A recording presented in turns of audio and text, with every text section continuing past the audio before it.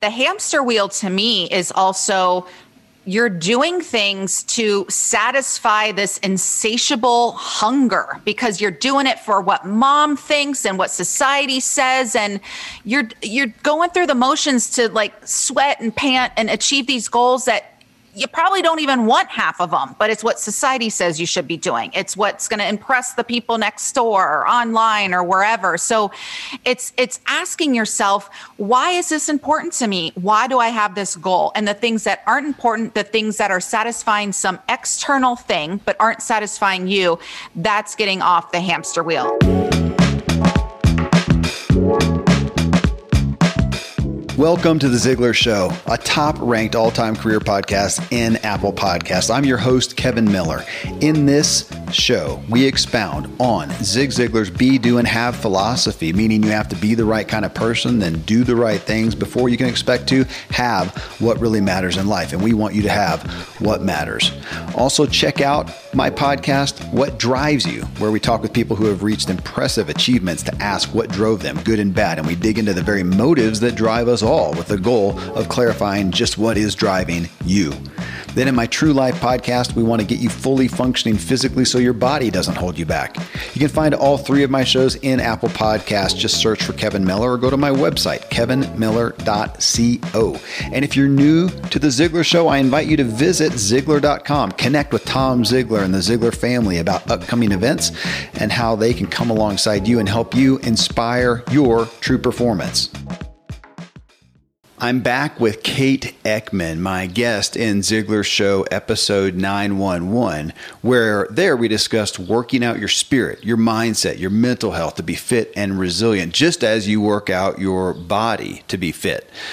Well, this is my habits episode, and what I did here was have Kate share how her habits changed and evolved since her big wake-up call. And that wake-up call, if you didn't hear us in episode 911, was her having two very close friends, actually past romantic interest, who committed suicide within a handful of months of each other, and it brought Kate's life to a screeching halt and ultimately redirected her into her vocational devotion today, which is why I've got her on the show.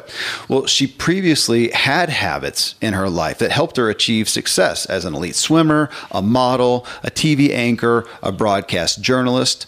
Well, so how did Kate's habits change from those areas of external success to today where, while she still has success as a sought-after executive coach and speaker and author, she's having success internally with inner peace and fulfillment. So what changed? That's our episode today. You can find Kate at Kate Eckman, ECKMAN.TV.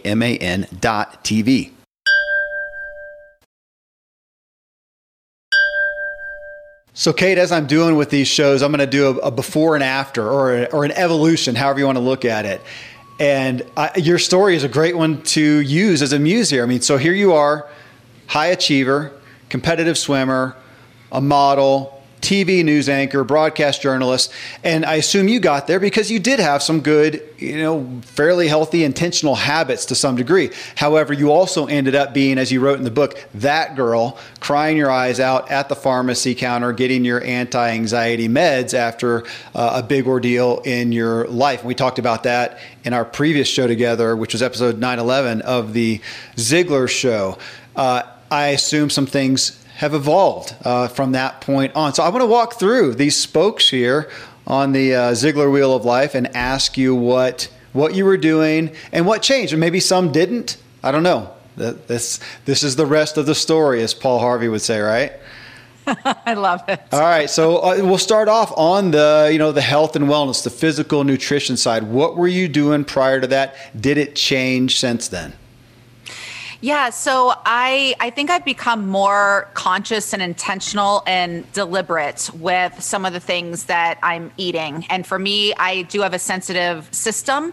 And so whether it's caffeine or alcohol, my drug of choice is bread, pizza, pasta. I'm a wannabe Italian. And so I think, though, for instance, since then I've given up. I don't eat any meat. And mine is from a love of animals perspective and just seeing certain certain videos, was able to give up a lot of food. So I was joking with someone the other day and said, man, I need to see the really traumatizing video on bread or cheese, things like that, to give those sorts of things up. But I think for me, and we hear this time and time again, but moderation. But when I think back to my swimming career and my competition weight, I was so strict growing up. And part of it because I had doctors as parents, but I was, competing year round since I was 6 years old. And so I feel like I got more lax on some of those eating habits in the name of I need the brain energy and the brain food. And so, you eat the chocolate and stuff just to keep going. But I would feel super, super sluggish. So without giving everything up, because then you feel boring and you still want to have some pleasure and enjoyment, for me at least, when I'm eating. But I think just before I eat something, ask, what intention do you have for eating this? If you're just eating processed foods, it's more of mindless, I'm stressed. And so before I eat the junk food, I first say you need to sit down, maybe do some sit and stare time, do some 10 minutes of meditation. And I ask myself, are you hungry for this junk food or are you hungry for something else? And 9 times out of 10, I'm hungry for something else. Love, affection, the physical touch, caring for myself. So a lot of times, you need to just take a time out rather than eating some junk. And also when I did the research and found how much our nutrition or lack thereof affects our mental health. Yeah. If it's just about looking hot in a bikini, that feels very a product of a misogynistic society and culture that I don't subscribe to. And I'm like, whatever. But if it's, I want to feel less depression or anxiety and live a long, healthy life and have more energy to write or to spend time with my friends or whatever, it's much easier for me to make those decisions. And when you do the research and find what some of the stuff does to your body, you make better choices. I could go on and on and on about this topic, and I hope I'm making sense even by what I'm saying and I'm answering the question. Well, yeah, what I'm hearing is you looking at it. Well, one, I feel like I hear you saying, yeah, you have some intentionality, but you also give yourself some grace, or I'm going to say flex. My wife likes to say we're flexitarians now. We're not militant, we're not religious, but I like what you're saying but the question, why am I going to go have, in this case, some junk food? For myself, I look at it, am I feeding a joy? Man, it's just celebratory. I want to feed that. Or am I medicating something? And so I hear you saying you're sitting in there and then making a decision that you're in agreement with. Fair? Yeah. Because even with a colleague the other night, we were celebrating and he ordered the chocolate cake. And yes, I had some in it and it was fine. Is that going to make me feel good? Ultimately, probably not, but it was a celebratory experience. Now, going back the next night and ordering the chocolate cake again, then is it loneliness? Is it, when I'm sitting by myself, loneliness or boredom, trying to fill something that isn't about food or nutrition? And so I invite all of us to just be more conscious of that, because listen, some days you're not going to have the motivation to eat healthy for aesthetic reasons. It's just like, well, screw it. So for me, it always has to be something deeper than the physical. And for me, it's, having the energy to do the tasks that I want to do. And again, the long game. Let's all look at the long game. Yeah, no, I appreciate that. I do want to pick at your not eating meat, and you eat some traumatizing video on pasta and cheese. So my family we've always been vegetarian for the most part. We do some fish, but then about half my family's vegan now. And so the question comes up a lot, but then one of the kids, I think, sent me this meme just poking fun at all of us and saying, you know what, here we are. And if we're going to eat meat, we're going to eat, the happy cows, the happy chickens or whatever. So they sent me this little meme that says, why are we doing that? They've got a happy life. Shouldn't we just eat the ones that are suffering, put them out of their misery?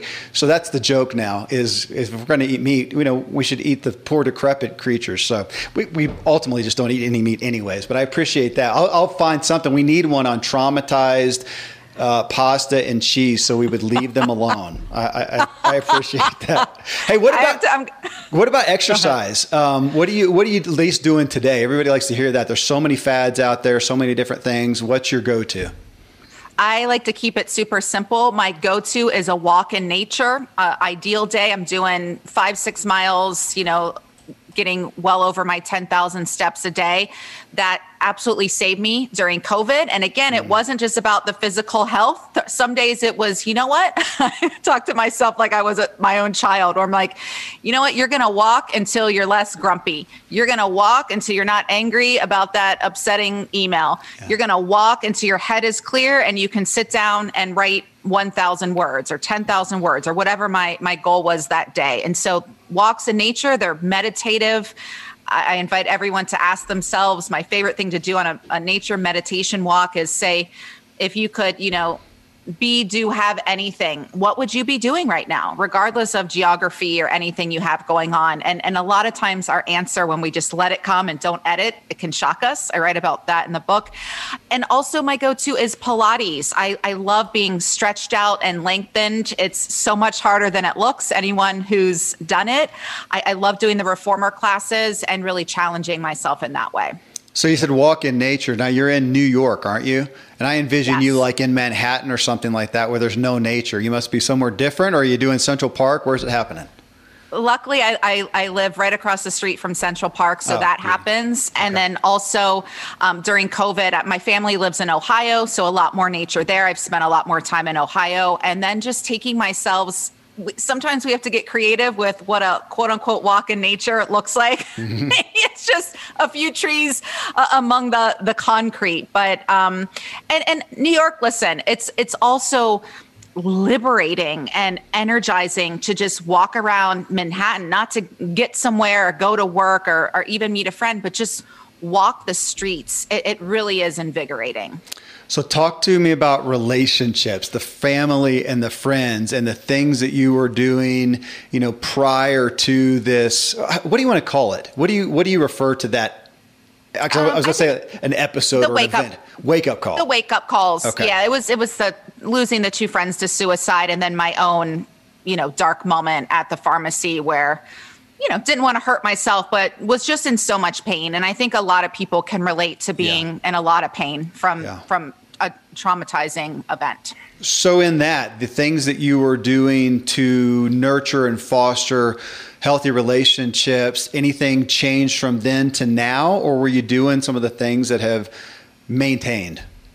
My relationships have always been really important to me, having strong healthy relationships with family and friends. And I think something that's changed that I really like to do is schedule in those calls with friends.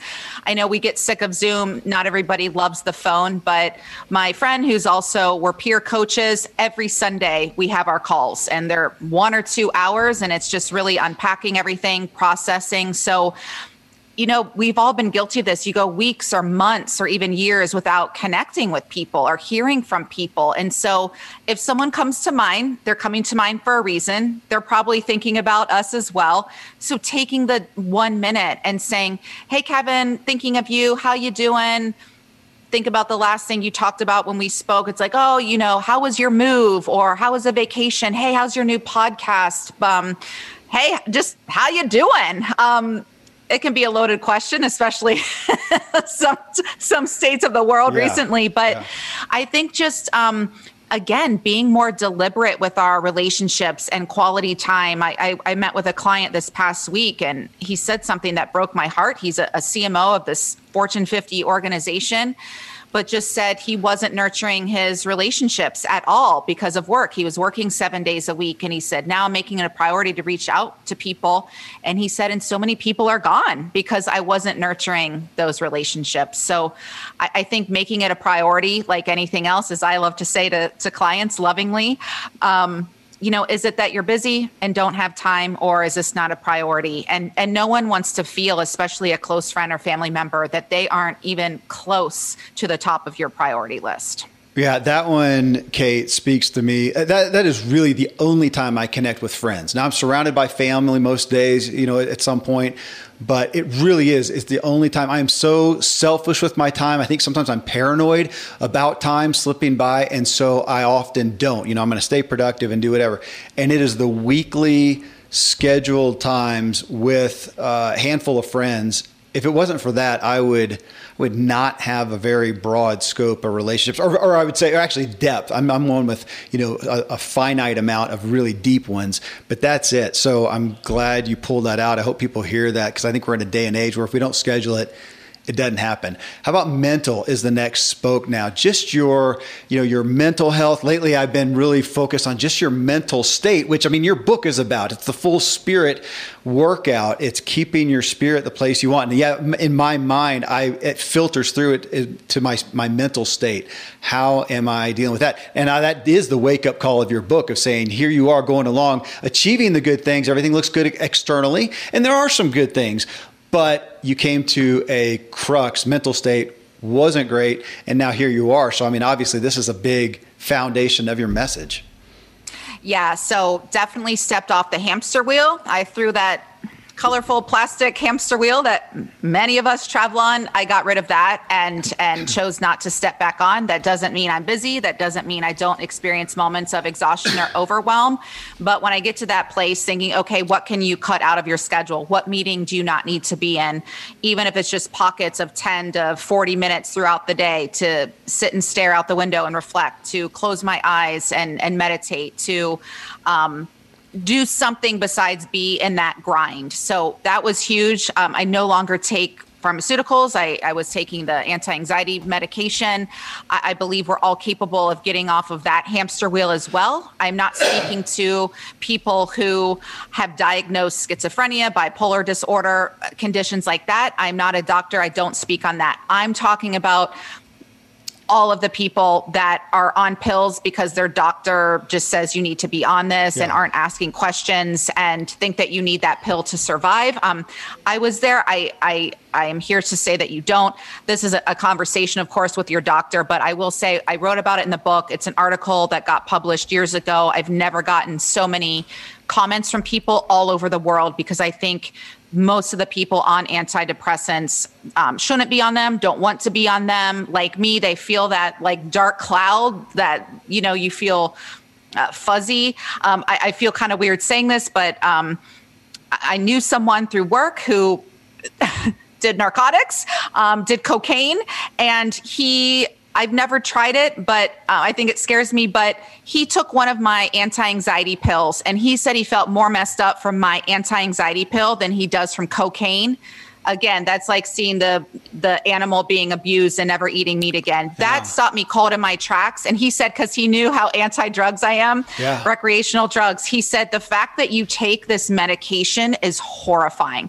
So again, sometimes it's another wake-up call. And I never want to tell anyone what to do. I like to give invitations, food for thought. Just thought you'd like to know. I feel so much better not being on medication and allowing myself to feel what I'm feeling, because when you numb the pain, you also numb the joy. And I don't want to be numb to just the normal human experience and emotion.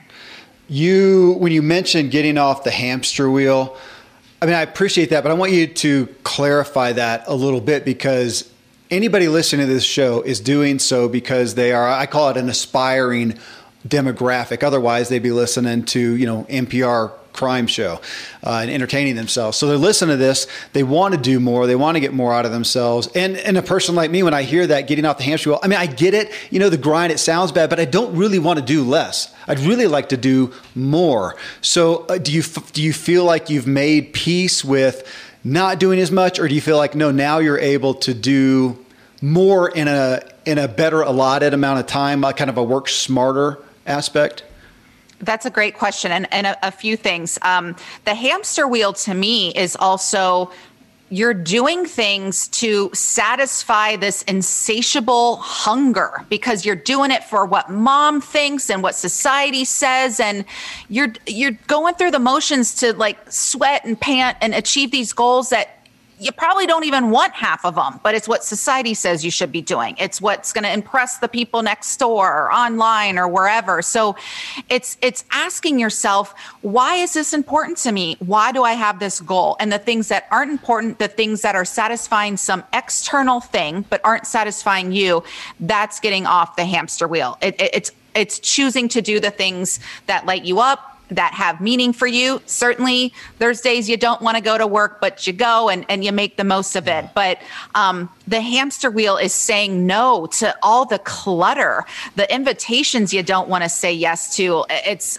setting loving but firm boundaries with people. Thank you so much for thinking of me. I'm not going to be able to make it, and not feeling guilty about that. It's being willing to let other people down so that you can thrive mentally and emotionally and actually have the time affluence to do. That means like the time to do what you want to do and create those projects. It's letting some people and things fall away so that you have the space to do what lights you up, what you actually want to do.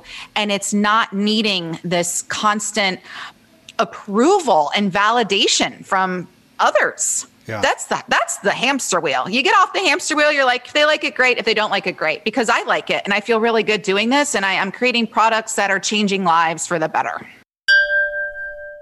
You are listening to The Ziglar Show and this Habits episode with Kate Eckman. Next, I ask her about her financial habits and how she unapologetically admits she's a spender, and how she's learning to start investing her money instead of simply spending it all.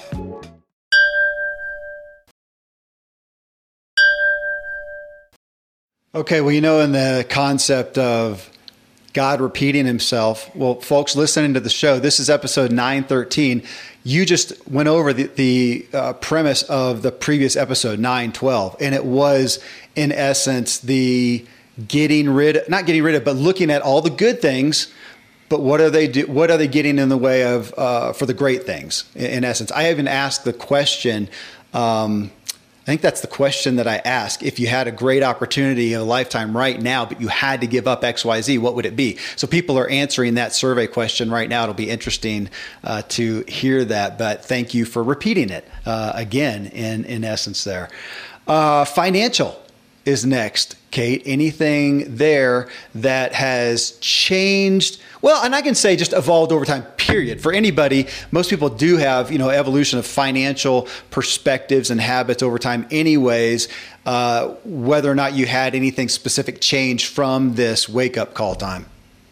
Yeah, I am a spender.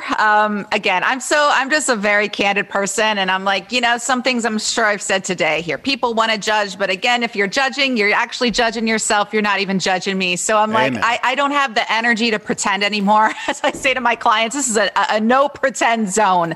And hopefully people listening, a judgment-free zone as well. And just really taking it all in. But I in the past, I think I've gotten, some big opportunities, or you book a national commercial, for instance, you get a lump sum of money, and I'm like, oh, let's spend it. And I'm also very generous. It's like, oh, Kevin, we're out I'll get your dinner. I'll get my other friend's dinner. And that's fine. But I think just, again, being more mindful and something I've gotten into is investments, and that amazing realization that, oh my gosh, you can put your money away into accounts and it can grow. And that $10,000 you didn't need or you didn't think about, that's now $100,000 because you didn't touch it. And so I think just knowing that at some point we're all going to want to retire and thinking about ourselves, not just in the present moment. And that's same with the eating, but down the line. And I think being more responsible, but like eating, have some fun, go on the vacation, buy the necklace or whatever's going to make you happy. But I think just paying yourself first, meaning putting some of that away for a rainy day or for retirement. And it does feel good, because there's even moments, I don't know if you've been there, but I get the credit card bill and I think, how did we get here? Mm-hmm. Maybe just reel it in a little. You don't need all the things. Again, that's a moment of being conscious and being honest with ourselves. Mm-hmm. Yeah, I am finance, not a favorite portion of life for me, but I make myself go in, I don't know, every few days or so, I'll log into the online bank account and just look at the business, look at the personal, and just kind of peruse where was the money gone? It's so often I find something, go, what on earth is that? I don't even know what that is. I probably saved myself $10,000 in the past few months just by doing that and questioning some of those things, but also coming to grips with, holy smokes, the amount of money we spend on whatever is dramatic. So yeah, just the awareness. I'm with you on that one. Yeah, and not to judge or beat ourselves up, but again, just having that honest moment. Yeah. Yeah, absolutely. 5 is spiritual. And, you have the full spirit workout. And let me read the tagline: a 10-step system to shed your self-doubt, strengthen your spiritual core, and create a fun and fulfilling life. I started out our previous show together, which again was episode 911 of the Ziglar Show. And I kind of said, let's talk about spirit and spiritual, because you can break those out. And spirit being more as the mental state, spiritual being, well, as it says, spiritual there, and separating those out. And you do that somewhat in the book. But this one is talking about kind of the spiritual essence, the something greater in your life and your purpose. So how, again, has that evolved? I don't even want to think of where I would be without the belief in a higher power. I do believe in God. God to me is unconditional love and a force greater than me that's always at play behind the scenes, whether we choose to believe it or not. I choose to believe and co-create with this force. I've studied spiritual principles that have been around forever. Very extensively, because it's given me a sense of peace and calm. It's reminded me of my greatness and my power. It reminds me that our spirits, which to me it's not religious. Our spirit is our true essence. It's our authentic truth and power. It's our passion. It's our presence. And the good news about connecting with that is that it can never be rejected or criticized or overlooked by, what we look like or what people think of us, things like that. So I think connecting with this power and connecting with our true essence is so important. And when you listen to that divine wisdom that gives you guidance and you're living your life from that place rather than the ain't it awful, I'm not good enough, imposter syndrome, all this stuff that people are battling with, life just starts working a lot better. And you become the person who attracts your cherished goals rather than striving, forcing, controlling to make anything happen. And so spirituality is one of my favorite things to talk about. Not everybody fully understands it or even wants to talk about it or thinks that you're just talking about religion. I'm not talking about dogma or doctrine here. I'm really talking about really the essence of who we are and how beautiful our spirit is and cultivating the characteristics that come from that to really enhance our lives, not just our lives, but all the people around us as well. When you look at, again, what we'll refer to as a wake-up call, did it bring you from a spiritual standpoint to more of an acuteness, more of a gravity in essence? Yeah, I was studying spirituality and I was into it. I was just really stepping into it in a meaningful way before I lost my 2 loved ones to suicide. And so then, and of course, then what are you doing? You're questioning, you're angry, you don't understand. But the message I was getting is it's even more important to dive into that. It's almost like, an athlete saying, well, man, I didn't even make the finals. I'm just going to give up. But I think, wow, I didn't make the finals, but this is really important to me. So I'm going to train even harder. I'm going to train even smarter. And then, I'm going to give it my all. And then if I don't win or make the finals next time, I'm okay with it because I knew I gave it my all. And I think the same is with the spirituality and diving into these practices. It's just, what do you have to lose? That's what I say to people. Like, literally, what do you have to lose by investing or believing in a force greater than you and inviting that wisdom and that divinity into your life? Well, it's in essence Pascal's wager that you're speaking to some degree there. Well, thank you. The 6th spoke here, Kate, is career. And now, in looking at the book, for you, again, to this wake-up call was a pretty significant change in trajectory of your vocation, yes?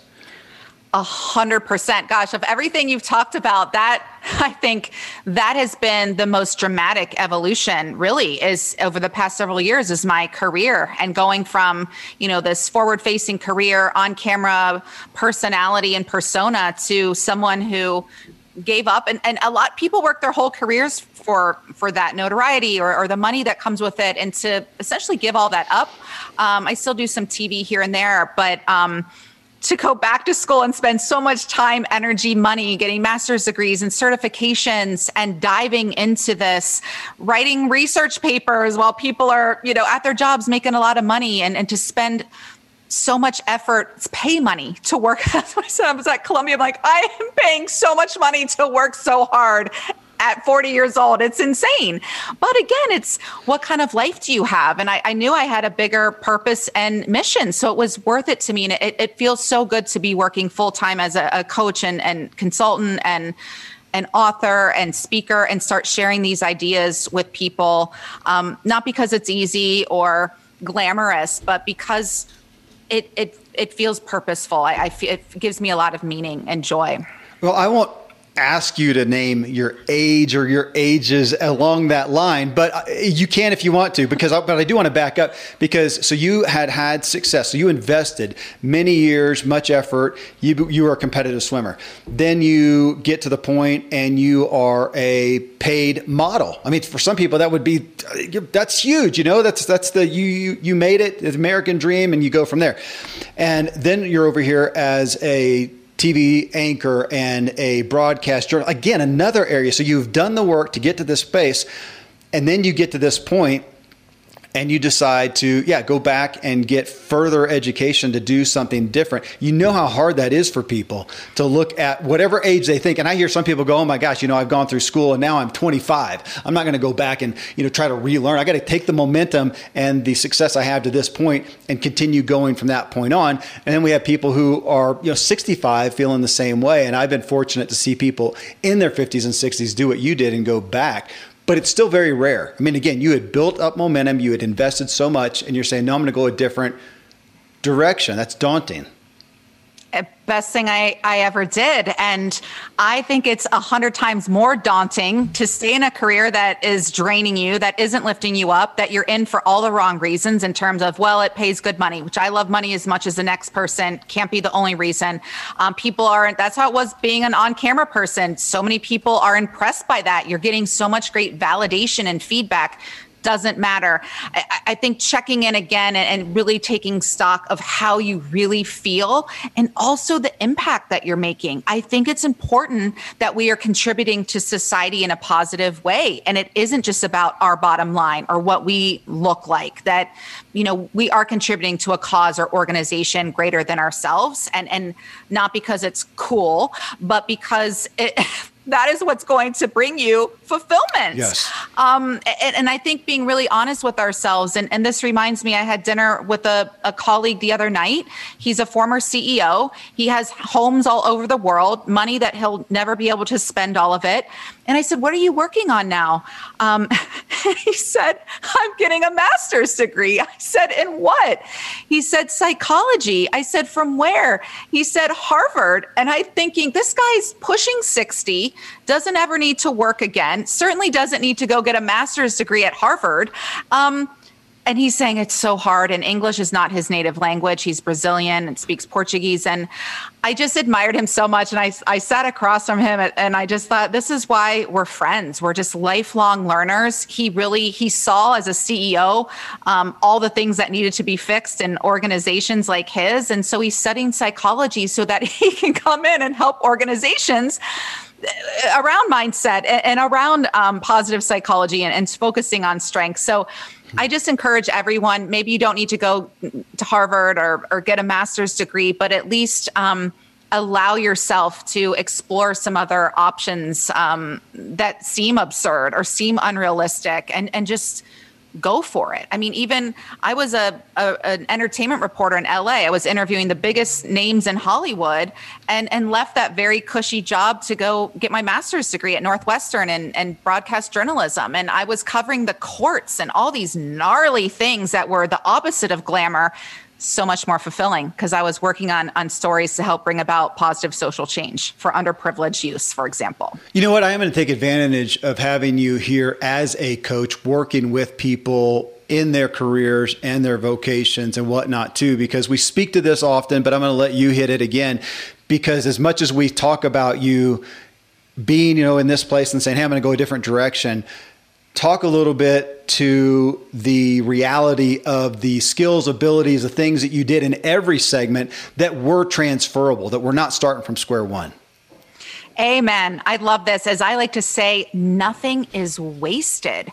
And even a man, the CEO pointed out to me a few days ago, he said, you remind me of this model and actress I liked from years ago, he said, you have those mannerisms. And I even thought, even the confidence it takes to stand up straight and be a model and have everybody judging you, but you do build confidence and you walk into a room and kind of command presence, because that's what you're used to doing on set. And so to walk into a room full of skeptical CEOs and be like, here I am, your coach.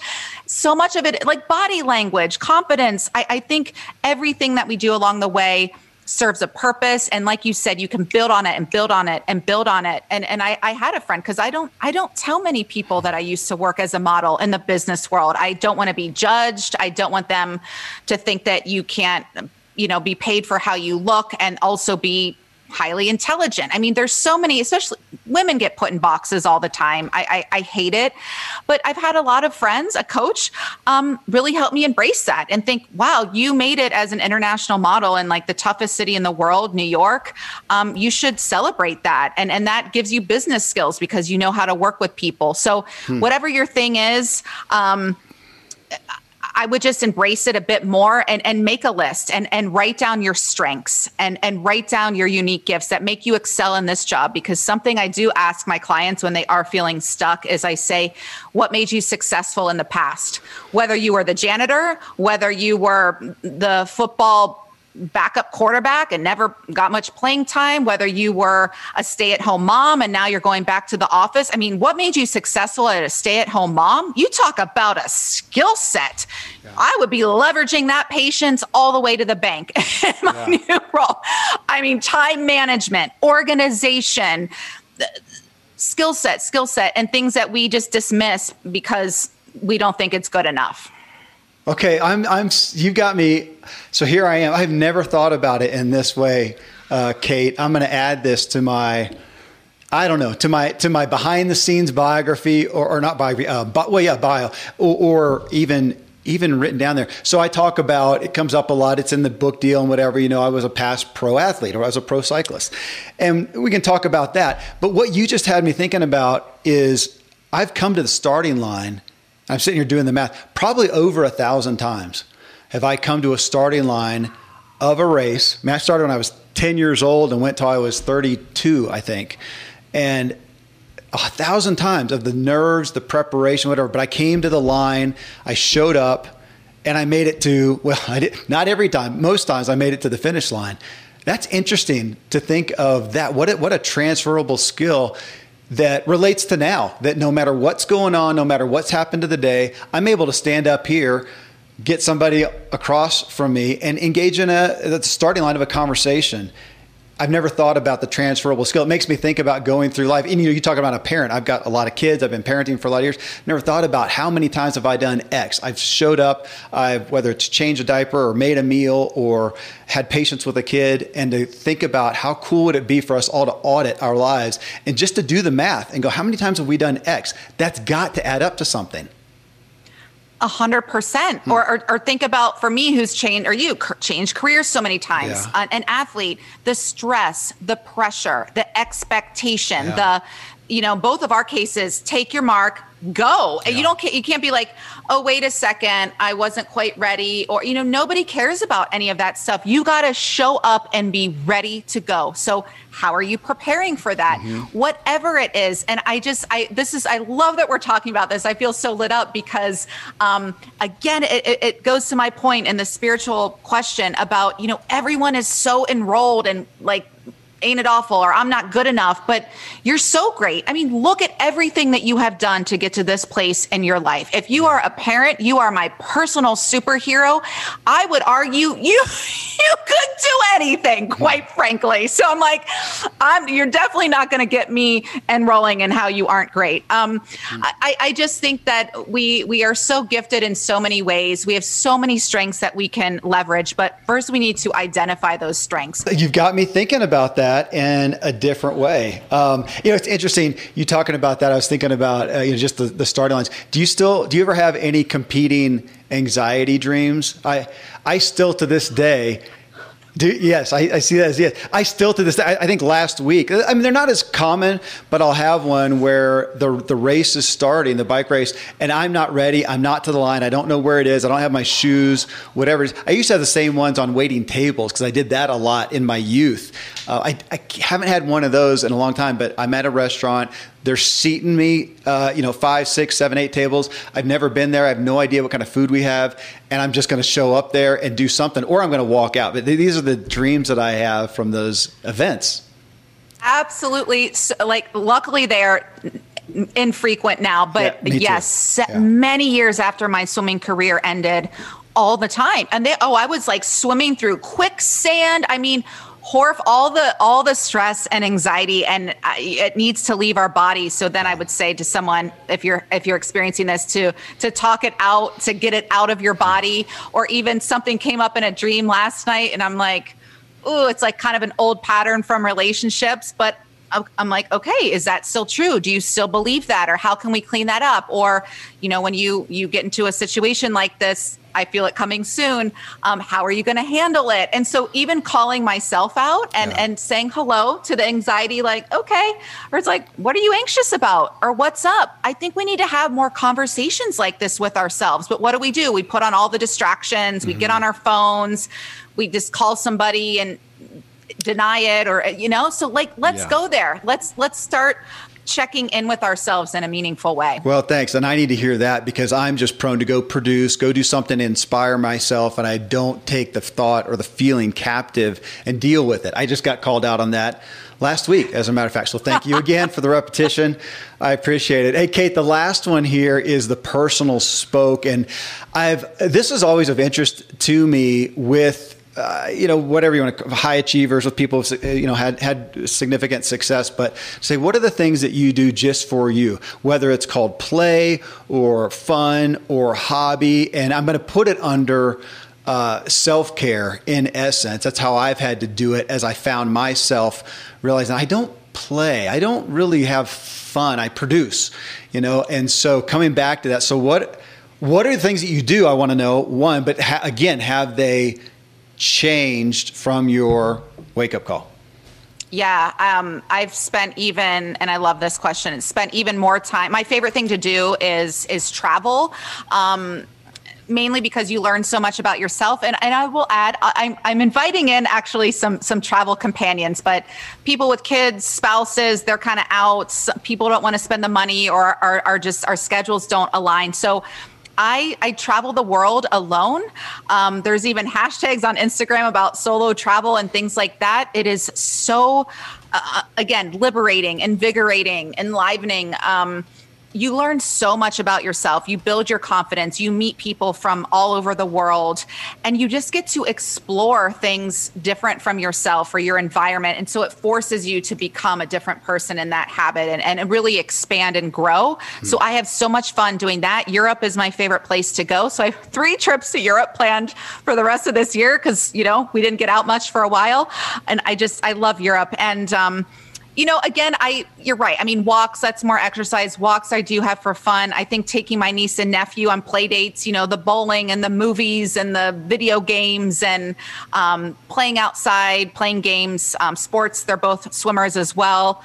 Anything athletic. But I also, what just came to mind, it feels like this luxury experience, but we all need to be getting massage or getting facials, and not just the relaxation, but also, my feet were so beat up, woman wearing heels now again and stuff. And so my feet are, but even just taking the time to have that physical touch and the healing treatments. And I think fun too. I don't take myself so seriously. So I think when I don't have the opportunity or time to travel, go to the spa or whatever, see the kids, it's being more playful in my conversations and just being silly. I'm grown, I'm not a kid, but I think I'm always the biggest kid in the room, just energetically, because everyone is so stressed out. I don't know if it's like, and I get it. And I certainly have been stressed out, but I think the more we can just be silly and playful, crack a joke, let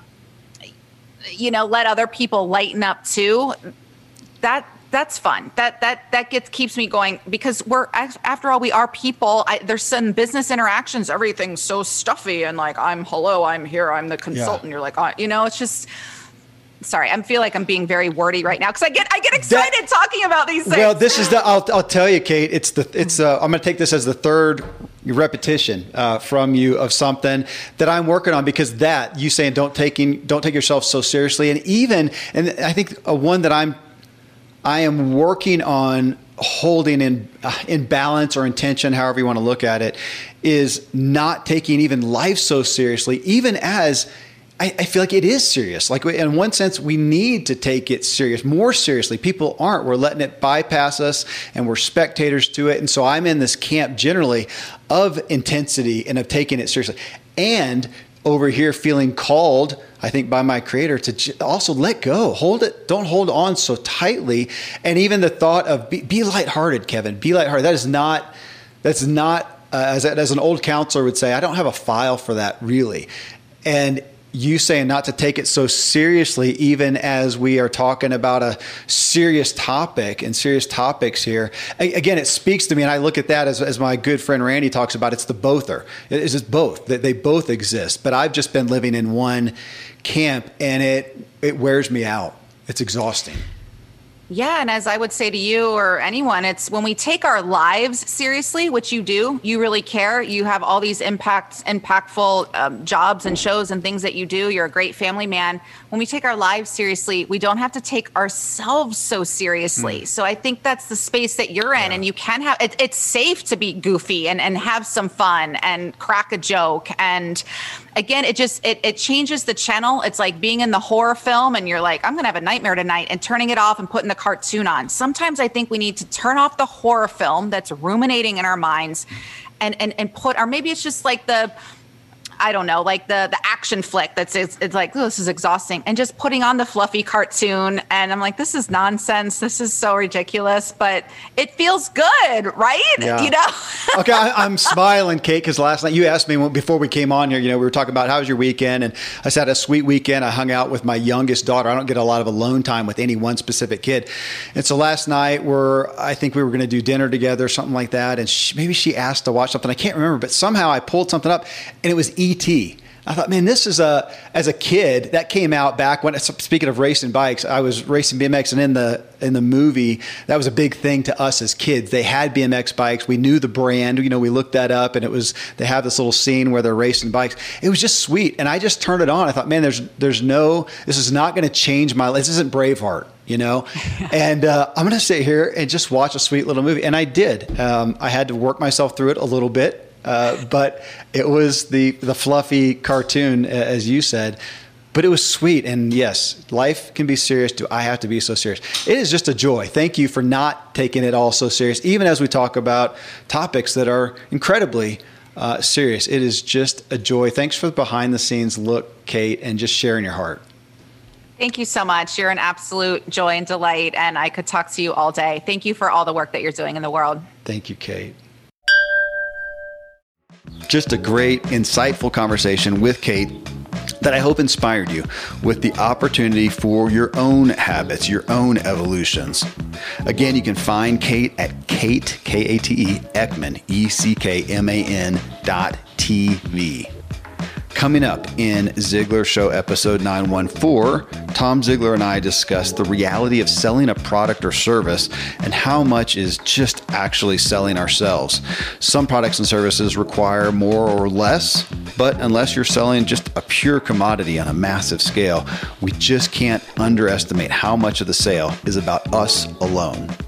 Till then, folks, thanks as always for letting me walk with you as we inspire our true performance together.